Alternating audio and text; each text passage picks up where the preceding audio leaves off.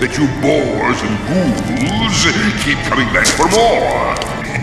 You're loyal to the gore. Well, that's good.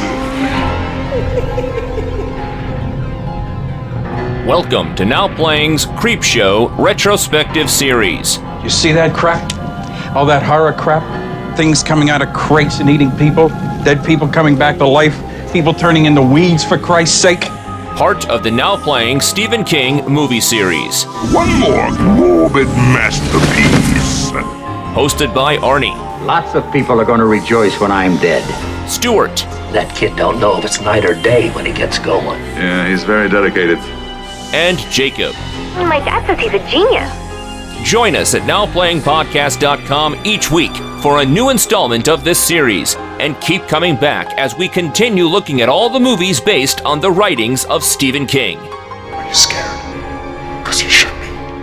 And join Arnie at BooksAndNachos.com for in-depth reviews of all of Stephen King's books and short stories. I told you before, I didn't want you to read this crap. I never saw such rotten crap in my life. Where do you get this shit?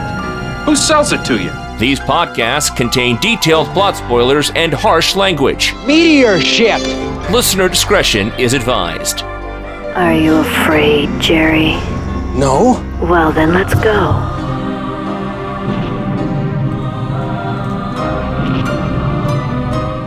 Today we're discussing Creepshow 3, featuring the acting stylings. I refuse to use the word starring. Yeah, no one stars in this. Just skip it. No one even directed this thing. Come on, just skip to the intro. I got so excited when I recognized a credit someone was involved in. I'm like, oh, they were in a conga line in a J-Lo movie? Wow!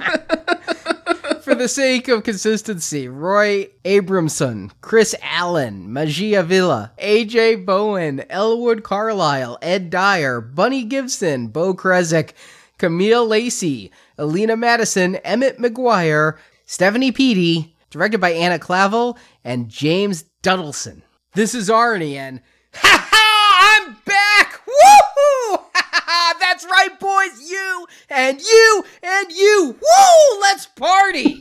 I wish I had those party favors. Stuart in L.A. And this is the host that won't fuck with commodities, Jacob. Creepshow 3, a movie I didn't even know existed until we decided we were going to do Creepshow.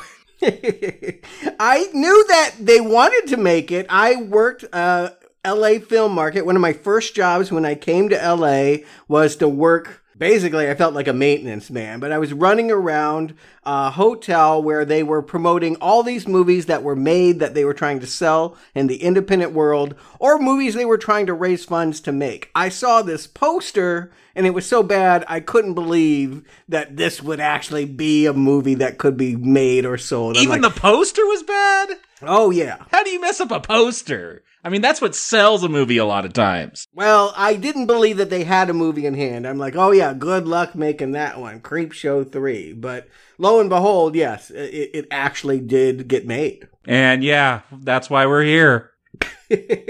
20 years after Creepshow 2, New World is dead, and so I presume that this thing just kept being sold cheap, like some harlot who is lived into middle age somehow and is now a diseased middle-aged. How? Do you know anything about how total complete amateurs? Oh, I'm sorry. They did make Day of the Dead 2 Contagium. I didn't even think that was a word, Contagium. I remember when we did the Night of the Living Dead series with the remakes, and I sat through all of those extra things. Can I tell you how my heart fell when I'm watching the single bonus feature for Creepshow 3, and there's the directors, and behind them there are two posters, Day of the Dead 2 Contagium and Creepshow 3, and I'm like, oh shit, that's bad company. And I want to point out, this is not even the Day of the Dead remake that we covered in which the American Pie girl ran around a military base in Colorado. Jacob, we put this one on you. I don't know if you repressed it or not. I have, because I don't recall it at all. We're like, we're going to make the fans sit through that. And I remember you just kind of spitting out bile every time you had to discuss one of those unfortunate... Yeah, all the unofficial ones were pretty awful. Because that Sid Haig one was kind of all right. Jacob, you might not have watched that one because I was a glutton for punishment there and I split some of them with you, like the 3D one and a lot of those. I have repressed a lot of that stuff. It's the sequel, supposedly, to the original Romero that came out 3 years before that Mina Savari, whatever you want to call it. Yeah, no, I know. I remember watching some bad stuff for extras, but I don't remember it at all. Well, I tried to think about this. What if I'm at a yard sale and it's Val Kilmer's house and he's going to sell the rights to me for $20 to Real Genius? How did we get Real Genius into the show? I'm like, Colin Arnie, do we do it? Do we buy Real Genius knowing we don't have the money to make it, knowing we don't have the connections to get anyone involved, but knowing that because we have the name, we can get someone to release it and people will tune in to the travesty that we cobble together? For an extra $20, you could probably get Val Kilmer back in it too. You know what's really shocking for me, though, is this wasn't filmed like Hungary or somewhere like that, Transylvania. This was some back set, wasn't it? This was all filmed in California, yeah, so I'm guessing a back lot. Yeah, there are two back lots used, like an alleyway and the suburban lot. That is it. It was done by Taurus Entertainment? Well, Taurus has some cred. They go all the way back to the 80s. They made Sleepaway Camp. They actually made a Romero movie. He made a collaboration with Dario Argento called Two Evil Eyes. It's kind of bad, but hey, that's legit in my mind. That is a real company that made a real movie. This. Come on, they got two directors. That's got to count for something. One to hold the camera, maybe. One to point it. How amateur does it get here? Really? Mangler 3 is what I'm thinking as I watch this. We're back in that territory. So I can't wait to hear Arnie give the Tarantino defense. This is nowhere near as artistic as Mangler 3. Stop it! Would you just stop it with it's shitty looking because they wanted it to defense of that movie? Yeah, this is shitty because they had no idea. Yeah, two directors on the set. Apparently, they'd worked together before. One would edit and the other would direct, and they kept switching back and forth, and they finally decided, let's just direct together. Yeah, and there are, 5 people credited on the screenplay for all 5 stories that are interwoven here. None of those writers, I want to add, is Stephen King. Have any of those writers ever worked again? Because they interviewed one of the writers there. Nope. I mean, I saw them doing, production duty. I mean, they had some IMDb credits to movies I've never heard of, but no, they don't have writing careers. No, the person who wrote The Haunted Dog, which isn't actually about a canine, but a hot dog. We'll get there. Scott Frizzell told during the making of featurette, well, I was interning and they decided to let me write one of the stories. Is that because you don't have to pay interns? They got all the interns to write this? And they told me that they wanted a story about a doctor with the worst bedside manner in the world who gave a homeless man a hot dog and he died. And he haunted the doctor, and so I wrote the story, and it's my first screenplay credit. Mm-hmm. Thanks for the ride, lady. I really appreciate it. We'll get there. Oh boy. Yeah, this is disavowed. This is forgotten. I found out after the fact, this is a rare commodity. Kirk Cameron probably thinks this movie's amazing because he thinks when you have a 0% at Rotten Tomatoes, that means you have no Rotten Tomatoes, and that's good. Literally, nobody at all has ever given any kind of compliment to this movie, is what you're saying. Yeah, that's what I'm saying. It is without a supporter. If you like this movie, let us know, because you may be the only one. The audience score for it's 11%. So 11% of the people. Okay, there's 11% out there that are bad taste. Okay, all right. So it's not unprecedented if you like it. Still, I would go see a doctor. I would definitely get a checkup if you walk out saying that was pretty good. Just so you know, that 11% comes to 30 people have enjoyed this film. I'm worried. I'm shocked that many people have seen it. I'm shocked that I actually was able to get this on Blu-ray, but to get the Blu-ray with the bonus feature, I ordered it off Amazon. I was a little concerned when it came and was all in German. And I'm like, oh, German packaging. I put the disc in and it's like, Sprechen. I'm like, oh shit. That would be better. Honestly, if you couldn't understand the dialogue, you might imagine a better movie being told to you. Fortunately, I knew enough to change the language off Deutsch and onto English, and then I was okay, but yeah.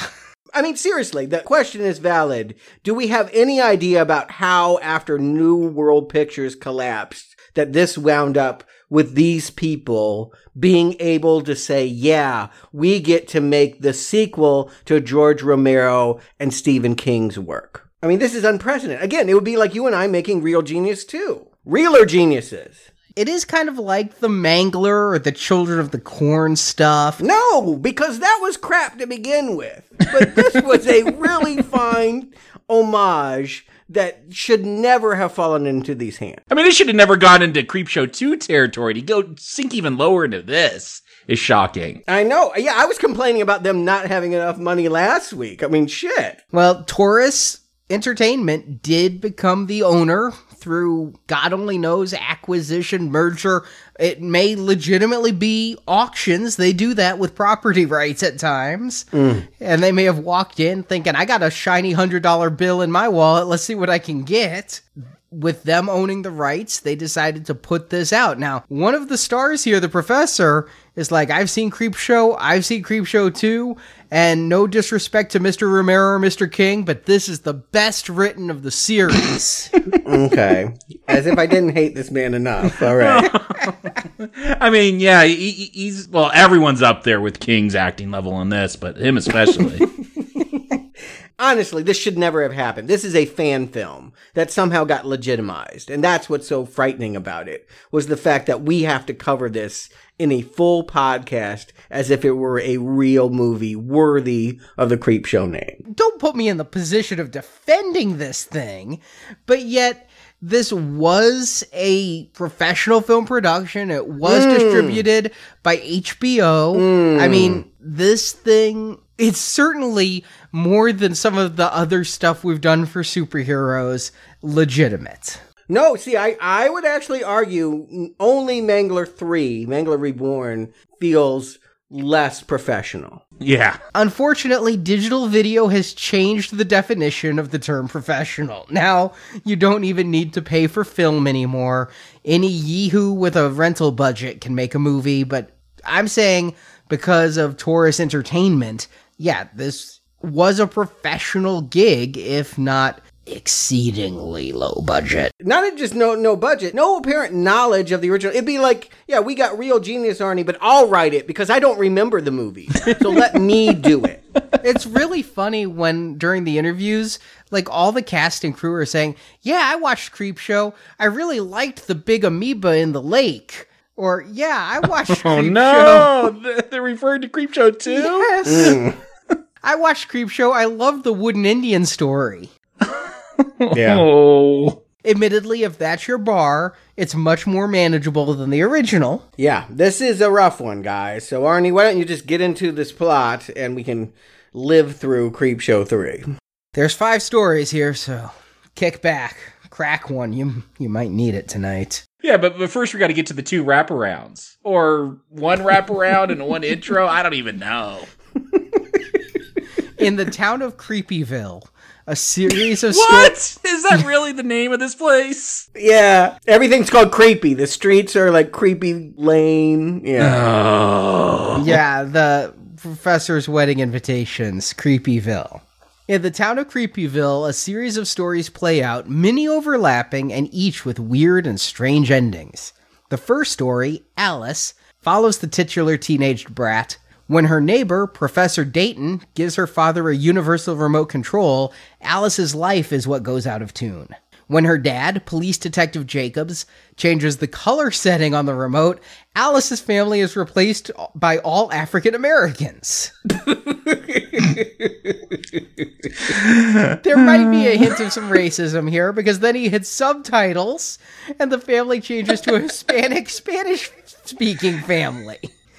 They hit some more buttons, and Alice finds herself invisible and slowly mutating into a hideous melting blob. What button was that, by the way? I think tune. Finally, the professor arrives and tells her she has now become her true form, which then changes her into a rabbit that the professor keeps as a pet. And the rest of the Jacobs family seem to have no memory of ever having had a daughter named Alice. Honestly, listeners, I'm going to hate you if you just turn off this show now. I mean, why do it? Why? I had to write this plot summary. I hope at least one of you stays to listen. Hell, we spent 4.5 man-hours watching the thing, and then I spent another hour on bonus features. Love yourself, people. Think more of yourself. And less of us. In the second segment, the radio, security guard Jerry buys a radio from a bum. It doesn't seem to work, but when Jerry goes to smash it, it goes all her and starts speaking in a female voice, giving Jerry instructions on how to improve his life, including cleaning the kitchen, eating a sandwich, and stealing $300,000 from a neighboring pimp. She's also giving a lot of financial planning advice, specifically diversify and stay away from commodities. The radio has Jerry commit several murders to cover up his theft. Detective Jacobs from the first story investigates, but he's a horrible cop, and Jerry looks like he's going to get away with it. But Jerry ignores the radio's advice and refuses to kill his friendly neighbor hooker, instead running away with her. But the radio was right. The hooker kills Jerry for the money, only to be killed herself by the pimp, who has a radio of his own. See, the radio voice did diversify by having multiple people who she advises. The third story is Call Girl, about Rachel, a serial-killing prostitute. But not a prostitute from the last segment. Every woman in this is a prostitute, except for the melting girl that turned into a rabbit. Let's face it, this is as if it was done by Frank Miller. But we'll talk about it. But Rachel was briefly in the radio segment. But Rachel's called to the house of a young man named Victor. And when he expects some kinky S&M sex, she instead repeatedly stabs and kills him. But what she doesn't know is Victor actually didn't own the house, but he's a vampire who killed the residing family. And so Victor comes back to life and kills Rachel. The fourth segment is The Professor's Wife, featuring Professor Dayton from the first segment. It's like Pulp Fiction, don't you see? Oh, you went there! You're doing a Mangler 3 on this. The prof has found himself a wife, and he has invited two of his favorite students, Charles and John, to meet her. But the two grad students think the woman is so pretty and acts a little weird, so they're convinced the professor has finally made a fully realistic android wife. They go to dismantle her to see how she works, but she was real. The professor had actually ordered a mail-order bride from Russia, and the two young men chopped her up and murdered her. They flee, leaving the professor to find his dismembered fiancée. Which leads us to the last segment, Haunted Dog.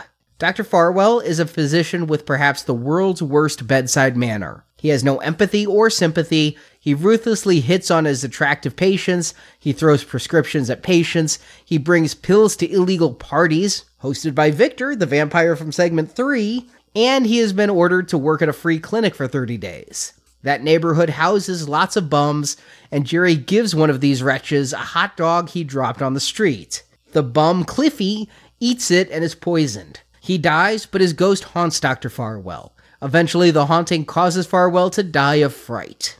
And we end with the professor's wedding, his wife bandaged up and barely able to walk. She tosses the bouquet, and her hand flies off too, and he drives away as his neighbors, the Jacobs, are there, and the mother remembers their daughter Alice, causing the rest of the family to believe she's gone crazy, as credits roll.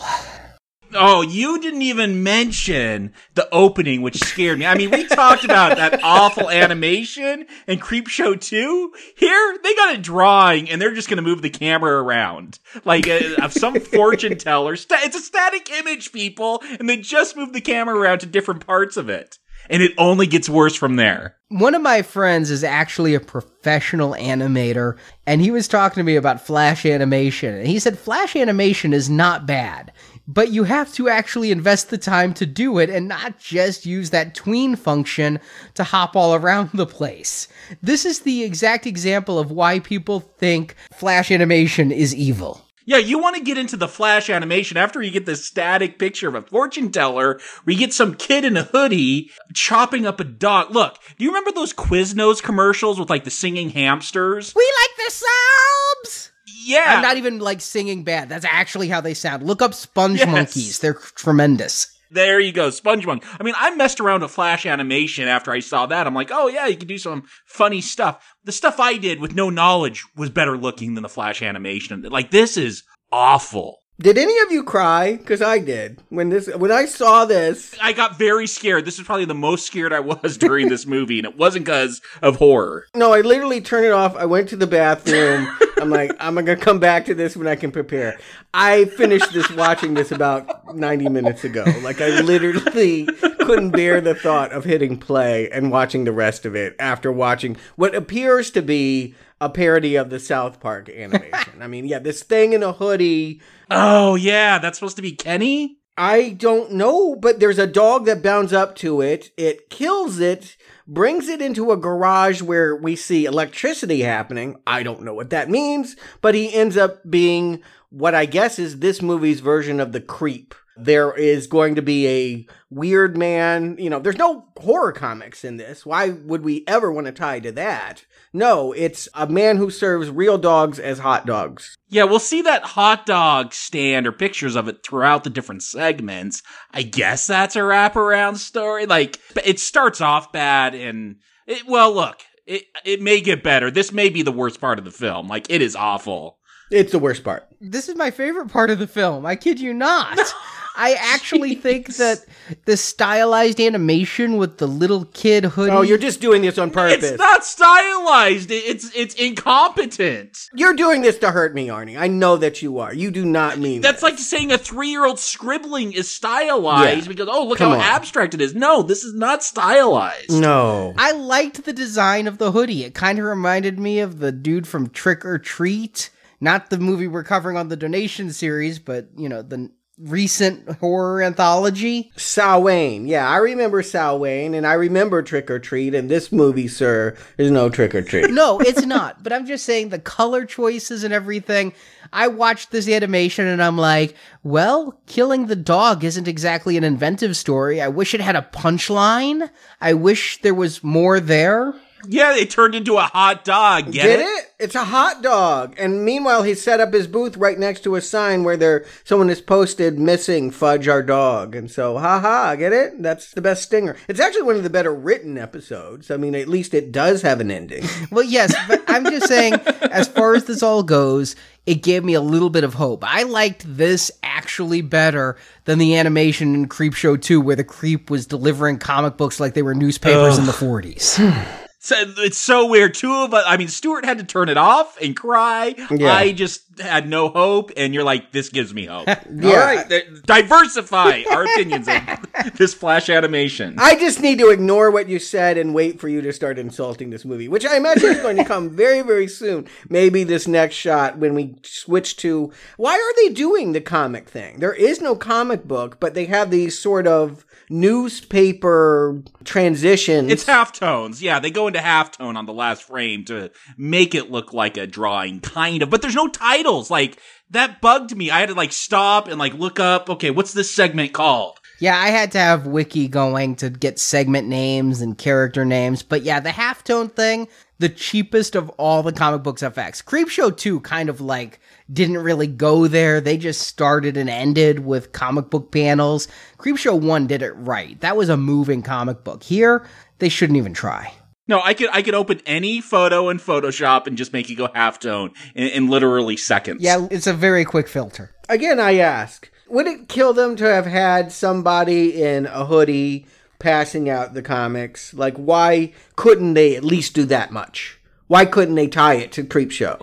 Maybe they had to pay extra to get rights from EC Comics to do that. Who knows? God. It wasn't an EC comic, though. EC never printed something called Creepshow that was connected to this universe that these people somehow have the rights to exploit and abuse, but they're just not going to do anything that we've seen before. They decided they wanted to go another way intentionally. They wanted to be like the others. Creepyville. It's Creepshow because we're in Creepyville on Creepy Lane. Admittedly, that has all of the intelligence of a Sesame Street skit, but I'm insulting Sesame Street by saying that. Yeah, please. I mean, at least there's an educational value here. Here, you're just going to feel pain. And the reference is Alice in Wonderland. It's not horror comics. They're going to do some 21st century spin on Alice in Wonderland in which she accesses Wonderland by a magical universal remote control that changes the universe. You know what? I hate Adam Sandler. I've never seen Click.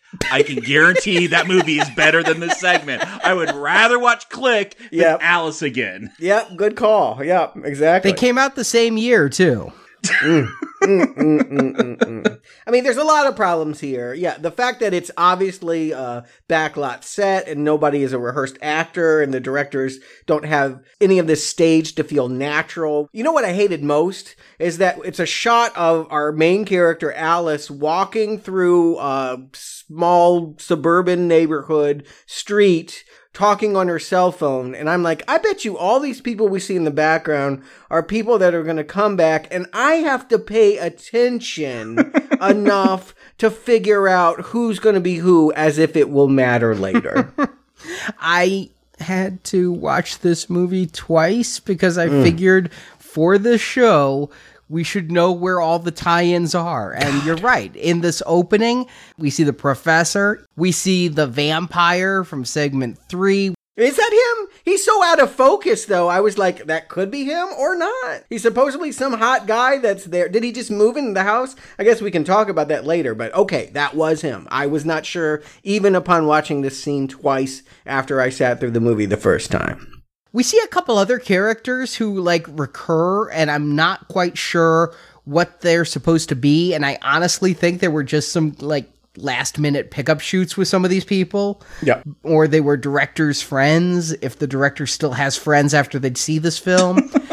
Oh, this is made by friends. I mean, I can tell that this was all... I mean, again, the fact that all of these segments are being written by different people, you get the sense that they raised the money for this by being like, well, you do a part and you get this money, and it just feels like a collection of 5 different people doing 5 different things, which makes me wonder, are there going to be better segments than others? I actually feel like Alice is probably my least... yeah, I'm going to commit to least favorite. Yeah, it is my least, too. And look, what is there to talk about? Dad buys a... No. He doesn't buy anything. This is a gift from the professor. No. He says he bought a universal... He says he bought it. Oh, I thought he was given it by the professor. It's confusing. No, he bought it off the street. There's going to be a bum street vendor later on, and we'll see that remote. Right. We have a mad scientist that lives in suburbia with Alice's family, and he hawks his wares by giving it or trading it with a homeless man on Skid Row, who then gives it to various characters. That's going to play out a couple times in this movie, and it doesn't really matter how he comes by it. The point is that, we hit the color correction button and we turn black. We hit the subtitles, we turn Hispanic. It does matter how they come about it, because I honestly thought this whole thing was a plot by the professor. Because she's walking down the street being a mega bitch, which I'm like, are they trying to write her that way? Fortunately, they were, because I thought she was just abysmal as she's talking on the phone about how much she wants to get out of Creepyville. And the professor tries to wave her down and she just blows him off and calls him creepy. And so I thought this was all a revenge plot by the professor putting his bitchy neighbor in her place. Well, it might be because he made that remote originally and he'll use it later on. Oh, yeah, she so deserves to be melted into a rabbit because she wants to go to the mall to buy shoes. This is so fitting. I was so cheering it on. Give me a break. What's so weird, and this may be sensitive, but when you go from the white family to the black family to the Hispanic, why do they just use the same dialogue? Like, that's, change it. If you're gonna go for that, go for it. Like, they're talking about her skinny butt, talk about that ass when it goes to a different family. Like, it's just so generic, and I'm like, what is going on? So you're saying instead of the grandma always saying an ass matters, the white grandma should have said tits matter and the black grandma should have said ass matters? I'm just saying, look, we all come from different cultures, change it up. The fact that they all just say the same thing, there's a lot wanting. Is this an idea that has even been workshopped? Hey, I want to do a story about a remote control. We're workshopping it right now. Like, I feel like we're talking through how to make it better. Yeah, exactly. Like, I mean, it feels like she said, hey, everybody, I want to do it like this. And they just kind of improvised this. I mean, it couldn't have been improvised because they needed to bring in these different actors. But honestly, what's the point of all of this? I guess that as this remote is changing her universe, it's causing her to mutate.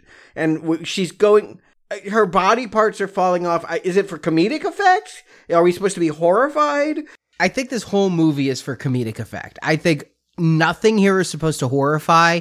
It's all supposed to be comedic. Okay. Yeah, at what point, like, just half her body is melting? She does not seem surprised. Like, she goes over to the professor, just walks in, oh, he's getting married, he's marrying that guy, and starts eating his cake. Like, I'm like, you're melting. Do you realize your hand is melting? Like, there seems to be no consequence. Yeah. Why doesn't this come back later? I literally thought that we'd see a later segment where the professor comes in and he's like, who the hell ate my cake? This is because Pulp Fiction style, even though this is the first segment in the movie, it's one of the last things to happen chronologically. And let's talk about the stinger at the end. Like, the professor turns her into a rabbit and's like, oh, daughter? No, this is, like, is he gonna molest? Like, he's got a remote. He could turn her back into a girl. Like, I got the creepiest vibe. My mind just went to bad places. Like, he's just kidnapped this teenage girl. I don't understand anything about the professor here because, I mean, she mutates and he comes out and he's like, well, this is your true form. And I'm like, well, yes, she was an ugly person inside. I guess you made her ugly outside. How does that translate to rabbit? There was something said about her diet. I don't know. Do rabbits have fat asses? She's got no ass. She's got a skinny ass. I can't tell you what's going on. I know that her name is Alice, and there is a white rabbit in Alice in Wonderland, and there is a Mad Hatter, and this man will later be laughing and wearing a hat. And if you can tell me what that means, then great. But that's what I saw. Nope, we go to Halftone, segment over, as soon as the professor picks up that rabbit. Okay, yeah. It's some kind of oblique homage to Lewis Carroll when it should be about fucking EC Comics. And all I could say to give this a positive comment was, it intrigued me. What intrigued you? The concept. One of my favorite Amazing Stories episodes ever. Okay, yes, the remote control one. Yeah, with Lou Ferrigno and Gary Coleman. And so the moment they say they have a universal remote control, I know it's going to change the real world, a la Click, a la the Amazing Stories episode. And then when things start happening like that, when she couldn't be seen, when she's mutating, I was like, what's going on? You have me hooked. And then when it ends, I'm like, fuck you. No, it just ends. Like, I was shocked when it was over. Yeah, there was no explanation. This feels like one of those stories where Alice should have learned a lesson and been rescued, not that she just turns into the melting guy from RoboCop and then a rabbit. That was stupid, and it left me very frustrated because I felt like the concept... Well, I felt like that Amazing Stories episode was very good, and this was not. But the best thing I could say about it is, well, it's short. Maybe they're all going to be this short. I'll say that. I feel like for the running time and for having 5 segments, it's the best paced. Maybe that's because they just chop things off when they hit a certain mark, but... Yeah, it leaves you wanting more because you didn't get anything. I think that the reason why this may be in the state that it's in is because it was written by one of the co-directors. Whereas maybe if one of their friends had produced this, they might have been like, nah, we're not going to do it. But if this person is directing all of the 5 segments, then guess what? We're going to get it exactly as they conceived it. And Anna Clavel, you wrote the shittiest segment of the shittiest anthology I've ever seen. She's not aided by the actors, because when they finally come out and the professor is there with the rabbit, the family, they're again white, they saw the melting Alice. The father goes for his gun. Yeah, they drop a line real quick how he's like a detective, which was not set up. I'm like, why does he have a gun all of a sudden? If he's a detective, why is he holding the gun that way? Why is he acting like freaking Barney Fife? Because no one knows how to hold a gun in this movie. No one's actually held one. No, they really don't. I have fired a gun like 5 times, and I have learned more in those sessions than anyone on the set here, because that detective should not have allowed 3 other family members to be hanging on him and tugging him as he's holding a loaded firearm. Oddly enough, this is one of the very few actors here who I've actually seen in a different movie. Like, they actually worked again, and I saw them. His name is Roy Abramson, and he made this quirky little indie, which sounded like the coolest movie ever until I saw it, and was like, well, that was a missed opportunity, called Escape from Tomorrow, where these guys made like a renegade movie shot in Disneyland, and it was so cool that they were going to make this anti-Disney movie actually inside the park. And, you know, it had some creepy moments. There was a scene or two that kind of worked, but overall... Yeah, it was a disappointment. I remembered hearing about it when it was all the rage, but I never actually watched it. Yeah, and he's the star of it. And he's gotten a little bit better, yeah. yeah, than he is here. But let's move on, because it is better from up here. Everything is up after Alice. Yes, the next one, though I'm not entirely sure I understand. Maybe you guys can help me. I'm going to say that for every segment.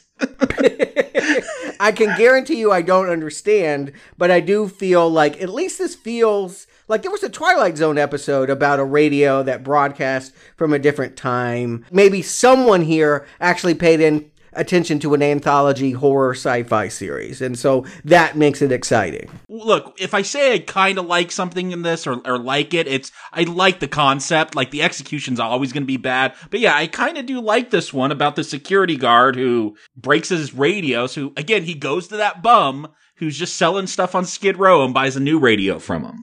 Yeah, we'll find out eventually that it's a professor's invention, like the Universal Remote. It's a radio that has a sentient, I don't know what, financial analyst who is going to, or maybe a dominatrix. I mean, it really seems to get off on giving our main character here, the security guard, Jerry, details about everything. Clean up your apartment. Yeah. Cook dinner. Keep in mind, later on, they're going to say the professor was trying to build a wife. He was trying to do robotic spouses, and that's kind of what I got off of this. Is it's like immediately when the radio starts talking, and it takes a little while to get there. I feel like this is a bit of a slow segment, but when the radio finally starts talking as Jerry's gonna smash it, and it's like, clean the kitchen, don't you like it better clean? Make dinner, eat a sandwich, don't use that much mayo. I'm like, is it a nagging spouse immediately? Well, that's kind of, again, I'm using finger quotes, but the humor of it is that he's listening to this radio.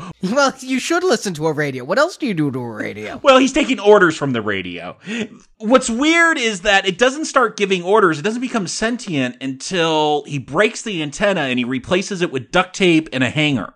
Or maybe it was and it just wasn't speaking up. I can't verify why or how this thing works, or even what its intention must be. What is its aim? It wants to get rich, and it doesn't care what schmuck gets them rich, that they're just going to manipulate all of these people and have one steal from another and then tell the other to shoot that one. I don't get the radio's grand scheme. What's it going to do with the money? How does a radio spend money?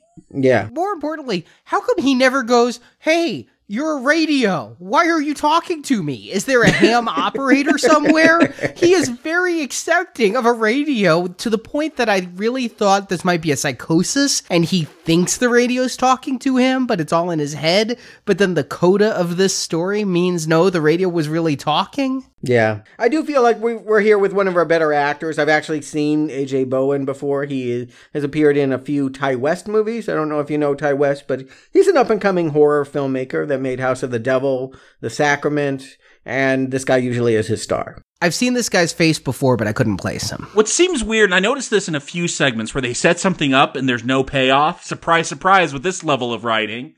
But he's ordered to go get some money. He climbs up into some building and he's looking for something. He finds a dead squirrel and he gets freaked out. And the radio says there's going to be giant squirrels coming along. Is that a nickname for a hooker? Because I actually thought there was going to be like some monster squirrel coming. They couldn't afford a giant squirrel on this, but I think I took that as a euphemism as people trying to steal his nuts. Oh, interesting. There is, wait for the brilliant, it's going to drop the mic, blow your mind. But later in the third story, when the hooker Rachel goes to meet Victor on a porch, there is a statue of a squirrel, and it's really big. I noticed that. I'm like, do I have to pay attention for a squirrel in every segment now? But I don't think there is one. Again, this is what makes me so angry, is like, oh, you're going to pretend that I need to be smarter to pay attention to all your clever referencing, when it all adds up to nothing. I mean, honestly, yes, Jerry is, got a flyer for the hot dog cart, and there's a lot of pointing and referencing about the future. The pimp is going to, deal with the call girl in the next segment. But what does it all mean? What is the world that they built here in Creepyville that I should pay such attention to its nuances? Yeah, there's lots of Easter eggs, but these eggs are all rotten. They smell like sulfur. Rotten to the core, yeah. You know what this reminds me of, though, is we've been talking a lot, as we should, discussing these anthology movies, about anthology television. And there was Tales from the Dark Side, Tales from the Crypt, Twilight Zone. But you guys remember Monsters? Yep. That one was like the lowest of rent of all of them, right? Where it had a really cool opening credit sequence, and every week I left disappointed. That's the level I'm feeling here with this, is that if it can just be diverting, the actors are terrible, but at least they're affable. I don't hate them. And so... You're actually making the case that the movie succeeds in you not wanting to murder the people you're looking at. Okay. I'll give you this, Arnie, for this segment at least, for the radio. Yeah, if this was like a midnight TV show and there's nothing else on, I wouldn't mind sitting through it. But that's the level this is at. Yeah, here's the thing.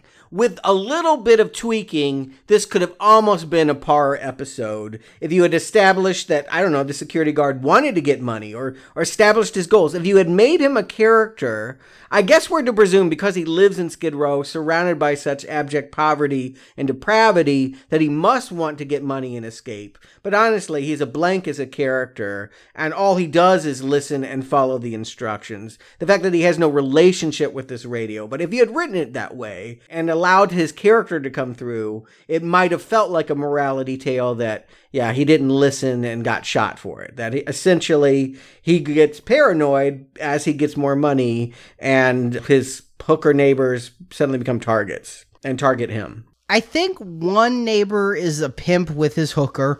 We do see Rachel, the hooker, leaving this building at one point early on in the story. But the other neighbor he has, I think, is an abused woman. Like Sherry. Yeah, she's just being beaten up by her boyfriend or husband. She's not a hooker as far as I can tell. He kills a couple of his neighbors. We get the detective dad from the first segment who wants to drink milk with him. Like, that just feels added on, like, oh, maybe he noticed the residue from the tape. His investigative technique is as good as his gun posture, okay?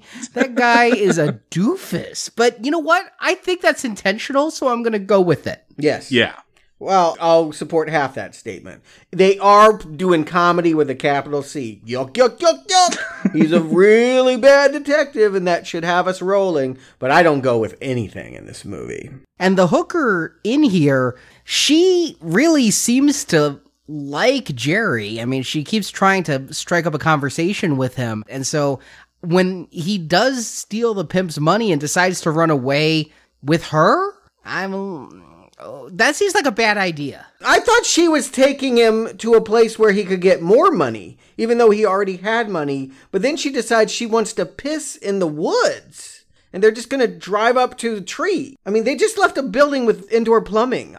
What is going on? It's an abandoned house she's going to take a piss in. It's like not even the woods. I don't even know where they are. They've driven away. They're going to buy some property. You're right. There was a shot of a house. That's true. I guess they found an abandoned house that they could film at for free. Yeah, there's absolutely no danger of just going into a strange house and pissing, but does she know at this point that he stole the money? I don't know what people know. Maybe. Because she goes off to pee and leaves him there, and the radio is telling him to kill her, or she'll kill him when she finds out about the money.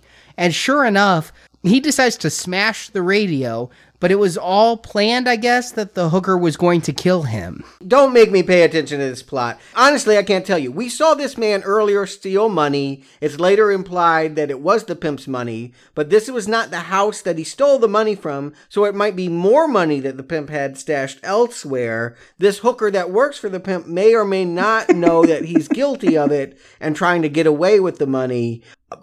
I don't know. Yeah, we're told Leon the pimp pulled an armored car heist. Like, that is super hard. I don't think Leon has it in him to steal $500,000 from an armored car. But my reading was because Eva hung out with Leon and she said he was all tripping because money went missing, that she figured it was Jerry. But why would she think it was him? I mean, the whole way he's getting away with it is he's unlikely. Because he's getting out of town. At some point, he's walking up the stairs and bumps into Ronald and Sherry, and because he's holding a box, they know it's full of money. I don't know. This is a piss poor episode, and yet it's telling that it's so much better than the last one. There was literally money hanging out of the sides of the box. Okay. I couldn't tell with this lighting. Whatever its flaws in its storytelling, we should always leave a short story feeling like there's an irony. And was the irony that he should have listened to the radio, that we thought the radio was his crazy thoughts, his paranoia,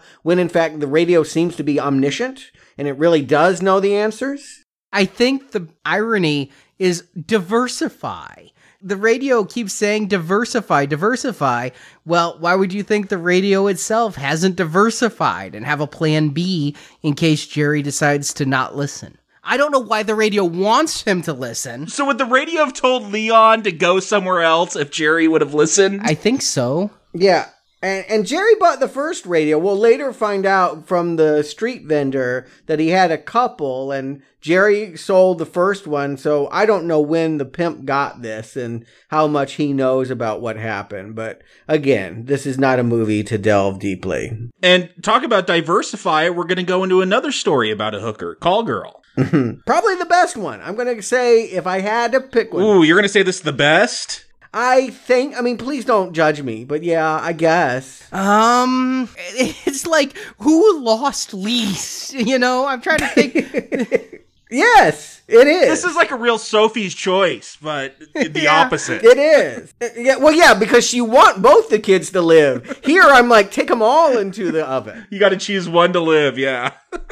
But yeah, I think what I like about this one, and like is in air quotes, is the fact that it at least gets back to the formula that we saw in Creepshow episodes, like Something to Tide You Over, where a really bad person kills, thinks they're going to get away with it, but in fact, the person they kill is going to get them back. Yeah, it definitely had that kind of a feel to it. And is it wrong that I wish that, like, people were more attractive? Like, Victor is going nuts for Rachel, but I'm like, really? That's kind of a... Look, I had no doubts that Rachel was a knife murderer, because you see those arms? Like, I thought she might be an MMA fighter or something. She was buff. Yeah, I was thinking Glow. Yeah, the glorious whatever, ladies of wrestling. I mean, she definitely is imposing. The story's pretty thin. She has to go around killing people. She not only kills men, she also kills a random homeless person. Does this person pop up before or after? She was hanging out with the bum who sold Jerry the radio. Okay, all right, so yeah. I don't think she was preaching Jesus, though, like she was to Rachel. No, there's no continuity with how people act. And in fact, there's some broken continuity in even who people are. But yes, yeah, they're still all in Creepyville. Yeah, and she also she ends up being in the neighborhood that Alice is from, and she runs into two guys we're going to see in the next segment, the students, Charles and John. So they have a lot of like connector to this story, connector to that story, because we know that it can't stand on its own. We must have the interlacing in order to feel like this justifies itself, because we know it's flimsy as a standalone story. Yeah, I mean, did you hear how fast Arnie did the summary of this one? I mean, Rachel gets a call to go to Victor. You know something's up because there's no pictures of him with the family. He says he's the black sheep. I'm like, okay, let's get on with this. I did get hope. When we see the dead family, I'm like, wow, this could actually be good. Serial killer against serial killer. I'm looking forward to the fight. Yeah, until he says, chain me up and blindfold me. And I'm like, does he want to be killed for his sins? Like, what's going on here? Well, he can be, because he's immortal. I guess he's a vampire. I don't know what he is. He goes out in the sun, though. He could be a Twilight vampire, maybe. He's a monster that can't be killed by being stabbed. The point is, he has the edge of whatever I don't know what he knows about her. He called her because he found a random card on the ground. So it's not like he knows. Not in this segment, though. That's coming later. Yeah. But that's earlier. The later segment is something that happens earlier. Right. Not to get too confusing. But we'll find out eventually that it is just happenstance that he picked up this girl. He is picking up, vagrants and people to feast on. We will find out later. But yeah, I think even before you see the dead family, he's up to no good. I wasn't sure about that. My read on all this is, though, that he had no clue she was a murderer. He really wanted to get laid. They call him a vampire in the bonus features, but yeah, he walks out in the daylight, so something's up with that. It doesn't matter. I mean, honestly... Well, look, if their reference for Creepshow is Creepshow 2, then their reference for vampires is Twilight. Yeah. So it makes sense. Yeah, but I'm with Arnie. As far as tension goes, it at least lets you feel something that, here are two equally psychotic people. What's it going to be like when they get into bed? The fact that, she stabs him, he appears to die, and then when she gets out of the shower, he's hearing his voice. That was really anticlimactic, no pun intended, when she just killed him in bed. I wanted a fight. I didn't think he was a monster. He was handcuffed. I know. I wanted to see how he got out of them. Or maybe he was a super assassin who would be able to fight her off with his legs. I didn't know. I was hoping for better. No, I think it's structured correctly. I mean, we know he's a killer. He's allowing him... he makes the point of saying, blindfold me first. You know that he's submitting to her. He has no fear of her. He doesn't know what she'll do. I agree, he doesn't know she's going to kill him, but he doesn't worry when she does because he can't die. And the fight should come after she gets out of the shower. But instead, I guess we get one of the better makeup effects. It's a makeup effect. Yeah, a makeup effect. Yeah, he gets some fangs. They blew the budget on that thing. I mean, that's far better than Alice. Oh, come on. Let's wait till that melted face at the end. Come on. Yeah. Well, anyway, he bites her on the neck, and then... Is he living there now? Because he is the guy standing on the lawn in the Alice segment, which is, chronologically speaking, coming the next day. When he leaves this house to go golfing, he's going to come back and just take up residence here. Well, it seems like and when we get to that last segment, he has an apartment, I think in that same apartment building as Jerry, where they just party all the time. I thought that was a rent party he was a bouncer to. I did not think that was his apartment, but I thought he was like the gang lord, like he was hosting these parties, because later on the doctor shows up and he's like, well, I need fresh faces. So I thought he was the mastermind behind it all, but yeah, he has taken up residence in this house for a period of time. Who knows why? Maybe I'm not even going to make shit up. I don't know. Yeah, I agree. We can only take a guess because there aren't character development. The tenuous connection between the stories, they're just so proud that they were able to connect it. It's like they threw 5 different jigsaw puzzles up in the air, and we're so glad 2 pieces fit together. It doesn't matter they were from 2 different sets. And that's what I feel like. Yeah, the stinger here is that the mailman that we've seen before and a neighbor that I don't know if we've seen him before are basically just going to accept the fact that a total stranger is living in Fat Joe's house now, and he's a vampire. So, okay. Question, Fat Joe. Earlier in this segment, we see some guy talking to a hooker saying he's going to put her in films, and he's chased off by the pimp. We're going to see this guy later, but is he anybody? If he's Fat Joe, he's one of the dead people strung up in the family living room. Yeah, I'm confused. Why are you worrying about it? This movie does not demand you to worry about it. Yeah, exactly. A nuclear bomb has been dropped. Don't stop to, like, pick the furniture up. It's all melted. It's all bad. Just run. Run! All right, well, we'll run to the fourth segment, because that one, yeah, he kills her, and we move on. It was kind of fun, kind of sexy. But we go to what is surely the most absurd segment of the whole thing, The Professor's Wife, where we start and find out Alice's grandmother is the dean at the local university. So Alice's grandmother is the professor's boss. When you learn that, boy, the movie just opens up, right? New readings. I'm like, wow, mind blown. A professor who has been locked in a laboratory for 20 years working on... I'm sorry.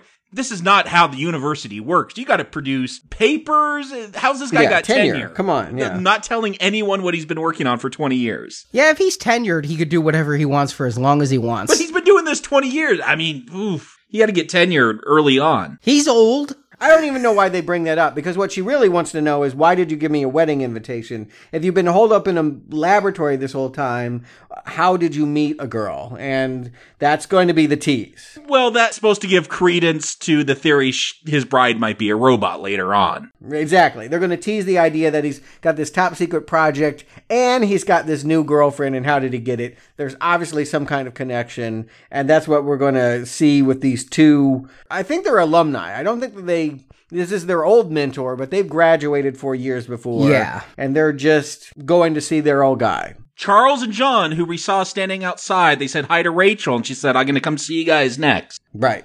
But she won't get that opportunity. They're going to go inside to meet the wife, I guess a couple days or weeks before the wedding. It's difficult to know, but Alice is already a bunny. Yeah. Don't know how that happened. Yeah, that seems out of continuity. Or there's another bunny there.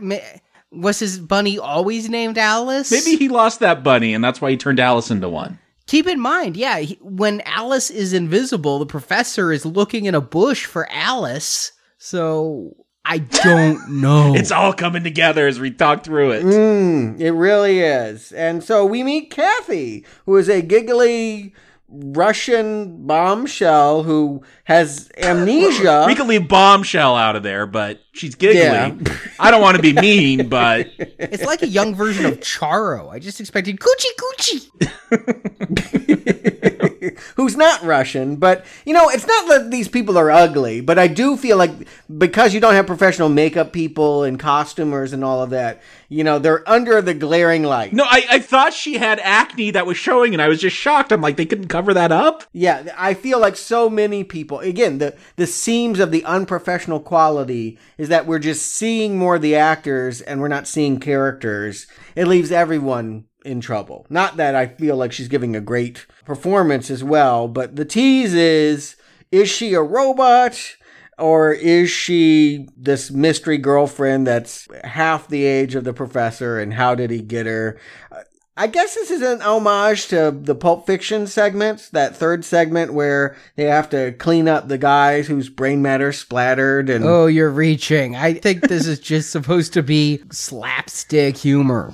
Look, please, this is not Tarantino level. I'm saying those guys watched Pulp Fiction smoking a lot of dope 500 times and said, oh, let's write a segment, and this is all they could come up with. It's a bad pot-headed remake of that segment. I do kind of feel like this kind of taps into that creep show vibe, like where, you know, you have like that, even though I hated the lonesome death of Geordi, it kind of feels like, you know, it's not so scary, but it's just more ironic or absurd that these Charles and John, they're, you know, they think about all the practical jokes this professor has pulled, and he had made a robotic snake at one point. So, hey, maybe she's a robot. Let's go look for her off switch. I'm like, ooh, this could go in a very dark place. Like, I'm not even thinking of chopping her off, just like pulling her clothes up, looking for an off switch. Yeah, it goes there, but the professor is perhaps... I don't know if he's the best or worst actor in this thing. I mean, he's a definite brown arrow for me. I'll put it that way. He's so over the top. It's like he walked right out of a 60s sitcom when they're showing him playing these jokes where, I guess, haha, I wrecked your car by taking it by remote control and stuff like that. I'm like, the biggest problem with this segment is it goes on too long. And it felt like the professor was doing a lot of it without anyone else on the set. And so I'm like, this is painful to just watch this guy mug and overact. He really did watch the first Creep Show and say, I want to bring that Stephen King performance to this one. And yet it works for me better here just because, again, it does go to such a darkly humorous place where they end up chopping up the wife, looking for all her circuits. And again, this isn't great humor, but they're like, oh, look how lifelike this brain is. Look how he's done these circuits and all this. I mean, again, this is not award-winning stuff, but for that midnight TV show vibe, I was going with it. Forget the plausibility of if it was even in question, why you would start to probe artificial intelligence, not with a Voight-Kampff test, but like literally by hacking off of its limbs and laughing as you're doing it. I mean, where they get their confidence that they just know for sure that this is just lifelike circuitry, whatever. But the only compliment I can give this is it is the second best segment in this movie. It competes with Call Girl for being the highlight. I don't know. I'm in the current ranking. Call Girl is number one, the radio, then the professor's wife, then Alice. I'll say thus far, this is the top one for me. Okay, yeah. But I did like the gore when they're chopping her up. I mean, it looks very rubbery, but the kind of Grand Guignol gallows humor here as they're pulling out her brain and everything. It's fun in a, not nearly as smart, but kind of in the RoboCop way when there's like lose the arm, that kind of stuff. Here's the one thing that they really needed to fix. Okay, I get that you're going to do a one joke segment where they laugh hacking up a woman and realize, oops, we killed our mentor's wife. But how are they explaining that she didn't remember details of meeting him? That she has amnesia? Transient amnesia. She just randomly forgets things. Okay, that's, try harder. Try a little, please. She really was acting like Small Wonder, so I thought she was an android too. Yeah, maybe that was the reference point. If so, this is the best Small Wonder episode I've ever seen. And the bloodiest. But finally we get to the haunted dog. Is this the longest segment? It feels like it. It is the longest, and it is the most padded. Here's the thing. You pad something when you don't have enough. Creepshow 3 is an hour and 45 minutes long. You could lose 15 minutes. It is the second longest Creepshow movie in existence. They can definitely cut down all of this wacky Dr. Farwell's hates people misanthropy that they're going to just extend this segment well beyond its fresh data. Stewart, that's the only stuff I liked here. Now, I wish it was a real comedian who was actually funny, but come on, watching a ghost bum trying to feed you a hot dog, like, that's the stuff you want to see? I didn't say I wanted to see it, but come on, how many extended montages do we have establishing this guy's an asshole? Take the best jokes. Come on, none of them are great, but there are like 3 or 4 mildly would work in a real movie jokes. That's all we need to see, and then get into whatever you're going to get into. I'll agree, this really felt drawn out, especially for what's nothing more than a Thanks for the Ride Lady Creepshow 2 ripoff, as Stewart already called out. Yeah, definitely. The weird thing about this, while there's a bum choking on a hot dog and this doctor who... This is like a Mighty Ducks situation. I don't know. He got in some kind of legal trouble and was forced to go work at the free clinic. Mighty Ducks, kudos for that reference. Yeah, never saw any of them. Is that a retrospective? Court order to go coach the hockey team. Mm-hmm. I had forgotten all about that till Jacob said it, but yeah. We'll wait for the reboot. But amongst all that stuff, we do see the professor go meet that bum who's selling all this stuff. He buys a voodoo doll. Again, I talk about things that just get dropped from this. I'm like, oh, they're going to do the end of Creepshow 1, but he's going to voodoo John and Charles for hacking up his wife. That voodoo doll's, he gets, he's like the super deluxe voodoo doll, never comes up again. Strangely, I think the voodoo doll's how he resurrects his wife. I don't know how a voodoo doll does that. Okay, but the voodoo doll's in the car. Is it? Yeah. Okay, I missed that. That doesn't make any sense, though. You use voodoo dolls to hurt people. No, it does not make any sense. And again, the strain that they're having and the self-congratulatory atmosphere of, isn't it great that we're bringing all these elements together? That we also end up going to this house party where this guy frequents hookers who are being hosted by vampires. And we get a throwback to From Dusk Till Dawn, where all of a sudden they just fang out at a party, but they don't eat the doctor. I'm trying to figure out, even though this is all Creepyville, and this is all one movie, and this is all the same group of actors, I'm trying to figure out if they're even really the same characters. I know he does show his vampire face, but his being a vampire never really plays in. And in this, Alice's Hispanic mother is the nurse at the clinic. She's a real person now? Yeah. I didn't even pick that up. Yeah, I thought that was the case, but again, don't make me rewind on this. It's bad enough that I have to hit play.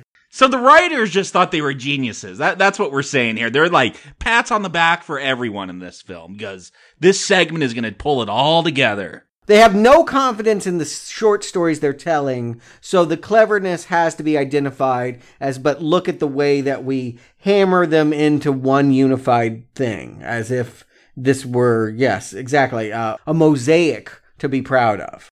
It got me to watch twice, even though I hate myself for it. That's only because you're doing it for Now Playing, though. Come on, you would not have watched it twice. No, never. It's only because I felt like we need to be able to point out those linkages, like, yeah, that's Alice's Spanish mother. So no one else ever has to watch this twice. We're doing the work for you, people. We're watching it so you don't have to. I just want that time back. It was rough, guys. Really rough. Can we even talk about what happened here? Yeah, that's what I really want to know is, why did the bum die? Right, exactly. There's two ways of looking at it, and neither has any more payoff than the other. But a doctor who does nothing but horrible things buys a hot dog from the vendor that we know is making them out of real dogs, ha ha ha, drops it on the ground, and in an act of charity for him anyway, gives it to a bum with dirt on it. Is it because the dirt on it is poison? Is it because the dead dog is poison? Is it because the guy chokes on it and he doesn't know how to chew? I can't tell you. I thought it was because he choked on it, and they're asking for a doctor during this. They haven't even established this guy as a doctor yet, so you don't even get the joke when he just keeps walking. What they say is he died from a bad dog. So I'm like, if the doctor had eaten that dog, would he have died? He seems very nonchalant. He buys another one and eats it and is just fine. So And again, how much can you stretch a lap dog? This was one tiny little dog that he somehow turned into, I don't know, 30, 40 francs? Well, I'm guessing he killed other dogs too? Yeah, I don't know. It wasn't just Fudgy? I don't want the extended cut with that flash animation showing him catch more dogs. Thank you for sparing me that. Still the best part of this movie. No, it's not. It is the worst. It is the worst. But yeah, I would think if somebody died and they said bad dog, all right, I now just saying it out loud get that it's a pun, bad dog. Uh-huh. But I would think everybody at that hot dog stand would be throwing their wieners down in disgust and saying, I will not eat that. But no, everybody's still just munching away. Yeah. Again, this was the one written by the intern. Credit to him that it's better than the one the director wrote. Yes. I will say, though, much like the police detective from Alice and the radio, this doctor's performance in a better movie, he could have something. He's got screen presence, his delivery, his energy. I find him legitimately funny. It does go on too long, like you said, Stuart, but he's making me laugh. No, I said, maybe a better comedian. Maybe if this guy, did the stand-up circuit for another 5 or 10 years, he could do this. I think he could do it with better direction and better material. I think he has the facial expressions. I think he has great comic timing. And I think that you're more impressed with something that wouldn't be that great, but because we're in a world of shit, you're like, well, I can hold this up. There must be a pony somewhere, Stuart. There must be a pony somewhere. Yeah, I mean, the guy is okay given what he has to do and given how bad this segment is. So did Dr. Farwell, did he choke on a ghost dog or just die from the ghost? I thought he was ODing. He was popping a lot of pills throughout this segment, and I just assumed this was an anti-drug message, that it just caught up with him. But I don't know. I mean, please. Oh, that's just dumb. If you like it better that he choked on a dog, okay. I took it as heart attack. Mm-hmm. Okay. I mean, it was called the haunted dog. I figured that ghost hot dog had to do something. Yeah, well, I figured a lot of things had to do something. I thought this had to do with horror comics, and that was the first of many ugly surprises. This doesn't even have a wraparound story. Like, we come back to the professor and his wedding, which we opened up with a fortune teller. Then we went to bad flash animation, catching dogs and grinding them up. And now we're back to the professor at his wedding with the bride who's wrapped up like a mummy. And I guess we have established to use that voodoo doll to bring her back to life. That's what I got out of it. I mean, he was panicked getting that voodoo doll, and it's in the car. As is Alice the rabbit. So the pins in the voodoo doll are holding her ripped up limbs together now? It's actually sutures? That if you suture the doll instead of causing pain to the person, it actually keeps them whole. Although the joke, and it's one of the better physical comedy bits here, is when she throws the bouquet, it takes her hand with her. And we see Alice's mom, who thinks she has a daughter named Alice. None of the other family members remember her. Mm-hmm. No one else wants to remember that segment, but she's like, no, that's my only scene. And then we go back to the hot dog vendor. Can anyone explain this ending to me? We cut to the hot dog vendor, and is this the worst CGI we've ever seen in any film we reviewed? No, it is right on par with Day of the Dead 2 Contagion. But we didn't review that for this podcast. Like, oh, his face melts and he goes into the crystal ball, and like Madam whatever is like, it's all about the future now. Huh? What? Is this going to happen in the future? What does that mean? I literally don't know what I saw at that point. First of all, why do they have a fortune teller? They never have an actress playing it. We see signs that there is a fortune teller somewhere. Cut all of that. Maybe that was supposed to happen and they just didn't get there. I'm not even sure why we had to have the beginning animated, since it doesn't go back to animation. No, that would be logical to me, that they had some kind of animated stinger to bring some kind of closure to this. But is the professor our creep? Is the hot dog vendor our creep? Is the fortune teller our creep? Or did anyone even bother to try and figure out who was doing hosting duties? According to Wikipedia, that is telling us the hot dog vendor is the creep. I didn't even know there was a creep. I guess if you take it as the animation at the beginning starred the creep and that it made hot dogs, this is telling us that hot dog vendor is serving real dogs all along. I don't know. Why don't you have the hot dog vendor like telling his customers stories in between each segment or something? I mean, come on. Like, they're basic elements you need for a Creepshow movie, and that's one of them.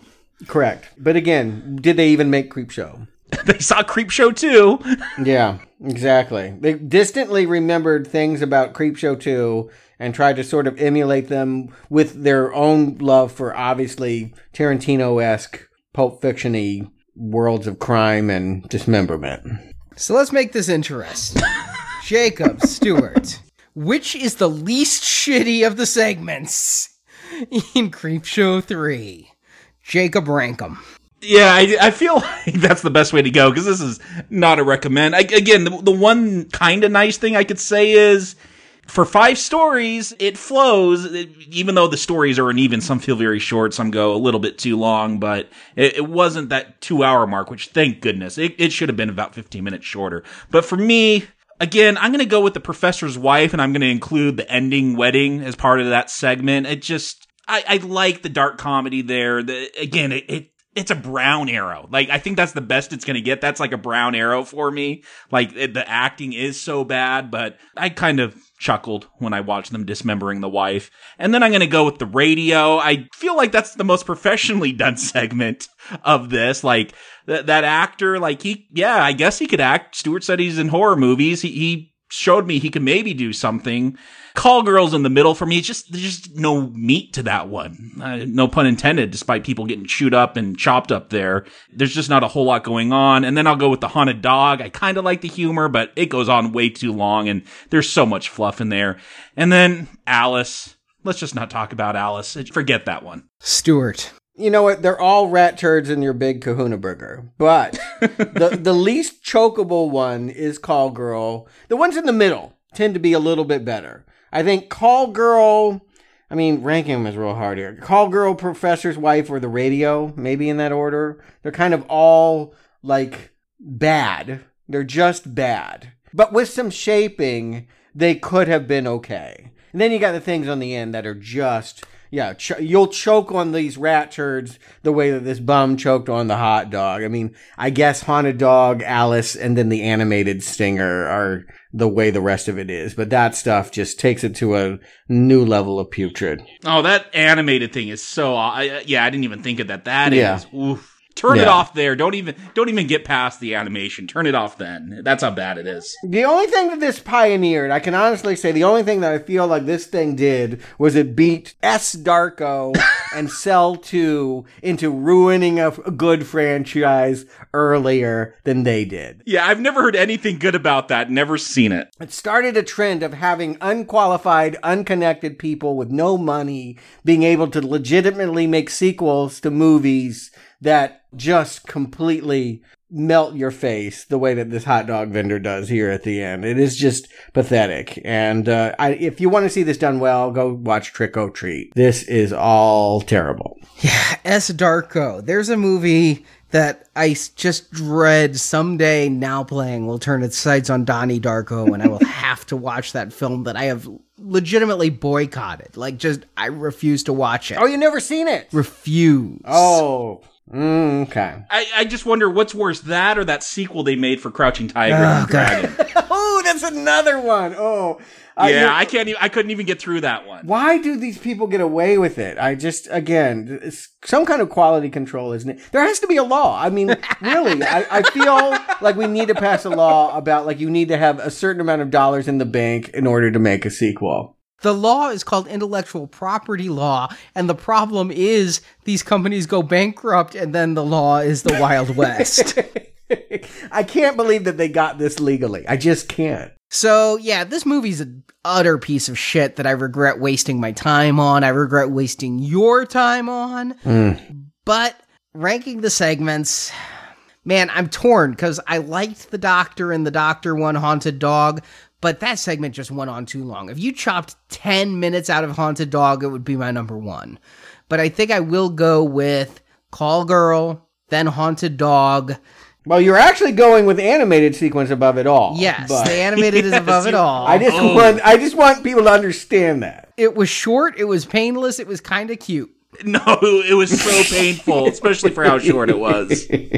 But yes, animated sequence, Call Girl, Haunted Dog, I guess The Radio, then the overacting professor, and then Don't Ask Alice. She's just too small. Yeah. We all agree that is a bad way to begin and, yeah, set the bad tone. It really could have recovered. I didn't think Alice was so bad that it couldn't recover. At the end of The Radio, when I'm like, once again, you have a great premise, or at least an interesting premise, a good for an episode of Monsters premise that you just don't end well, I'm like, I'm going to be exceptionally pissed if every segment's an interesting premise with bad payoff, and then they just stopped having interesting premises. I don't think that Creepshow ever was about telling the most innovative, interesting stories that would blow your mind. It was about telling stories we've all heard around the campfire, but doing it with a verve and a glee that was infectious and that made you feel young and enthused about it. And this movie has none of that. This was made by people that don't seem to know EC Comics, don't have much love or skill for what was originally done by Romero and King, and are just not worthy. I take it as a point of pride that most of them, when you look at IMDb, never worked again. They never worked before either. I mean, this is not a job. Yeah. Stuart's really got the voodoo doll out, like, cursing this cast. I do. I mean, I liked Creepshow. It would have been one thing to do it to something that, yeah, Children of the Corn 10, whatever. But come on, you don't deserve to get this. And whoever sold them is the worst villain. I mean, whoever sold them this property, shame on you. Shame on you. Well, they did try to recover this. Yeah.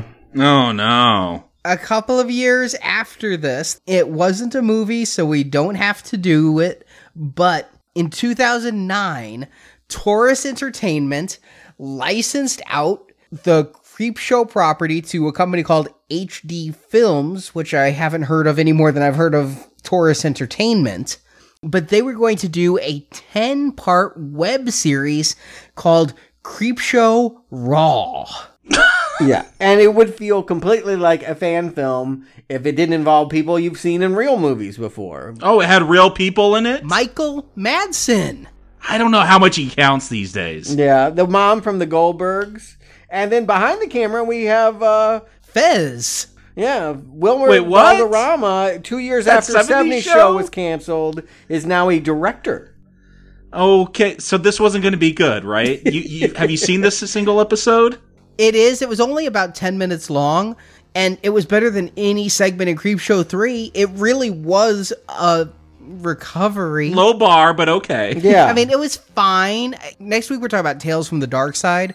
I would say Creepshow Raw, the only episode ever produced, was as good as the Frame story from next week. And what I would say is they at least had some affection for what King and Romero had done. They do shots. Like there are stills where Michael Madsen turns to the camera and we see the comic book background light up like a halo behind him. You know, the kind of stuff when like Ted Danson was, you know, under the water and the lights came up. Like that expressionistic comic book lighting was used. They would fade to comic book. They really did want to get back to where they were in 1982 when the first movie came out. But it doesn't feel like a real episode. It feels like something you cobble together and then say, all right, give us money and we'll remake it professionally.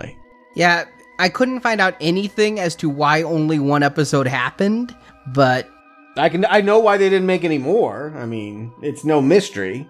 No, it is. I mean... Is it better than Creepshow 2? No. Okay. Well, there you go. It's on par-ish. I mean, yes, if you don't mind wasting 8 minutes of your life, if you get tired of watching the cat play the piano and Chocolate Rain, then yeah, this is, quote, par. But I do not think that this is worthy of the Creepshow name. No, I do not. Well, with that, we close the book on Creepshow, and part of me hopes we return to discuss a Creepshow 4 someday that means we don't end on such a sour note, and part of me hopes that this just stays buried like the old man from the very first Creepshow story. He doesn't come back up wanting his cake and become a shadow of what he was. He just stays in the ground, and we can try to forget the horribleness of this third one. But, you know, I don't know why Romero can't buy it back. I mean, honestly... Creepshow 3 came out at a time when he was returning to his Living Dead saga. He had just made Land of the Dead and, yeah, would go on and make those other ones. So, I mean, why not give it back to him? Just sell it to him and let him do it. If you're going to do it... You're assuming he wants that. I don't know why he wouldn't. I mean, he wanted to. The reason why we even got Tales from the Dark Side, the TV series, is because they wouldn't let him make Creepshow, the TV series. But we'll talk about that next week. And don't forget, our donation drive is going on now. This Friday, we're going to have another story about a hitchhiker. Creepshow 2 had the hitchhiker. This Friday, we're going to have the Hitcher. Came out a year before. Creepshow 2, of course, was an 87 horror movie. We are now covering all the rest of horror of 86. We've gone to gold level, beyond those early Fly movies. And yeah, this is maybe one of the more culty popular ones that we're covering here. I know a lot of people that love The Hitcher. Never seen it. I only know C. Thomas Howell from Soul Man. And E.T. and The Outsiders. I mean, come on. So you can find out all the details about that by clicking the banner at the top of nowplayingpodcast.com. So Jacob Stewart, thank you for joining me. And until next time, thanks for the ride, lady. Thanks for the ride. Still here, kiddies? Well, it's time for this boogeyman to boogie. I'll be slaying you, boys and ghouls. Thank you for listening to this episode of Now Playing, and we hope you've enjoyed the show. Why don't you ask us to leave, prune face? Yeah, why don't you run us out of town, Sheriff? Now that you've heard the movie review, head to booksandnachos.com to hear Arnie's reviews and analysis of Stephen King's original short stories and novels. You can hold your breath. If you can hold your breath. I can hold my breath for a long time. And come back to NowPlayingPodcast.com to hear our reviews of other Stephen King movies, such as Carrie, The Shining, Children of the Corn, Cujo, and dozens more in our archive section. It's my cave. I want it. It's mine. Also on our site, hear reviews of other films such as Maniac, The Texas Chainsaw Massacre, A Nightmare on Elm Street, Saw, Riddick, Friday the 13th, the Avengers films, Star Trek, and more. Find hundreds of movie review podcasts at NowPlayingPodcast.com and come back each week for another new movie review. If there's any movies that you want to see, don't wait. Also at NowPlayingPodcast.com/book, you can order Now Playing's film review collection, Underrated Movies We Recommend. This book has 125 reviews about films you probably haven't seen, but you should. I've never seen anyone so impatient, Billy, as if your life depended on getting the first copy off the presses. While at NowPlayingPodcast.com, be sure to join our forums where you can discuss this review with other listeners. Hey, you looking for some companionship? Next week. Unless I get a better paying job. Support from listeners like you help keep Now Playing operating. You can find a link to donate using PayPal at the bottom of our website, NowPlayingPodcast.com. I wonder how much they'd pay for it up to college. You can also help out Now Playing by leaving us a 5-star review on iTunes. A link to Now Playing's iTunes listing can be found at NowPlayingPodcast.com. Good idea. Maybe I should. Now Playing's Creepshow series is edited by Heath and Arnie. Why don't you go back to your computer, you geek? Now Playing credit narration by Brock. Quiet down, would you? You talk too much. The film discussed in this podcast is the property of its respective copyright holders, and no infringement is intended. Heads are going to roll. I promise you that. The opinions expressed on Now Playing are those of the individual hosts and may not reflect the opinion of Venganza Media Incorporated. I can't get worried about it, man. I mean, no matter how hard I try, I just can't get worried about it. You know what I mean? Now Playing is a Venganza Media production, copyright 2016, all rights reserved, and no part of this show may be reproduced, repurposed, or redistributed without the written permission of Venganza Media Incorporated. Till next issue, try to stay scared,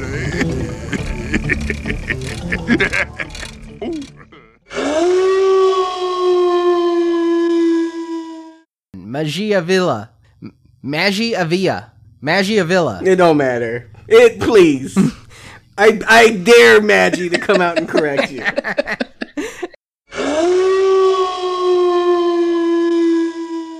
She really was acting like Small Wonder, so I thought she was an android too. Yeah, maybe that was the reference point. If so, this is the best Small Wonder episode I've ever seen, and the bloodiest. Oh, Small Wonder. I haven't thought about that in a long time. I don't know how. We keep bringing it up. Yeah, it was a cut line from Short Circuit. I wasn't on that show, so... I'm pretty sure when we get to Deadly Friend, we'll be talking a lot about Vicky.